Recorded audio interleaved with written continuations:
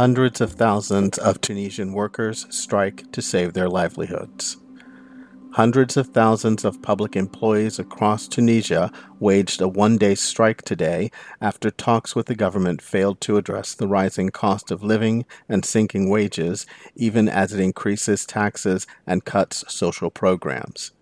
The strike on June 16, 2022, is an opportunity for workers to affirm their unity, hold on to their rights, and defy the usurpation and threats, including unconstitutional and illegal burdens, the Tunisia General Labor Union, UGTT, says in a statement. At least 96% of employees from 159 state institutions and public companies took part in the strike, according to the UGTT, which says the strike enabled workers to express their anger at the deterioration of their working and economic conditions, the low wages, and the threat to their livelihoods. The UGTT, which represents nearly 1 million workers, says the government is undermining the principle of negotiation and backtracking on previously agreed deals. Flights were canceled as members of the Transport General Union observed the strike. In Tunis, the capital, striking workers rallied at the UGTT building, where they staged a sit-down strike, waving signs, "Do not neglect public institutions," and "I love the country."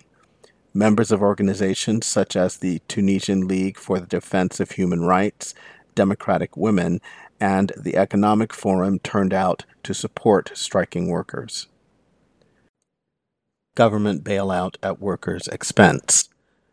The government is seeking a $4 billion loan from the International Monetary Fund in exchange for cuts in food and energy subsidies, wage freezes, and privatization of state-owned enterprises. The UGTT has rejected proposed spending cuts, and with year-over-year inflation at 7.8% in May, is seeking wage increases for public sector workers.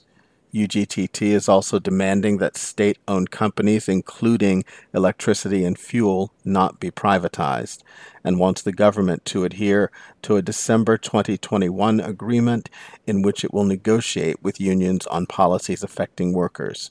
UGTT is also calling for the immediate case-by-case review and reform of public institutions.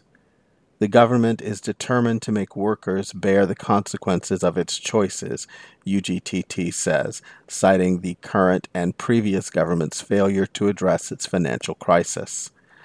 Global union organizations are backing the UGTT in its efforts to end the impasse with the government, with the AFL-CIO, the European Trade Union Confederation, Industrial, and others sending letters of support.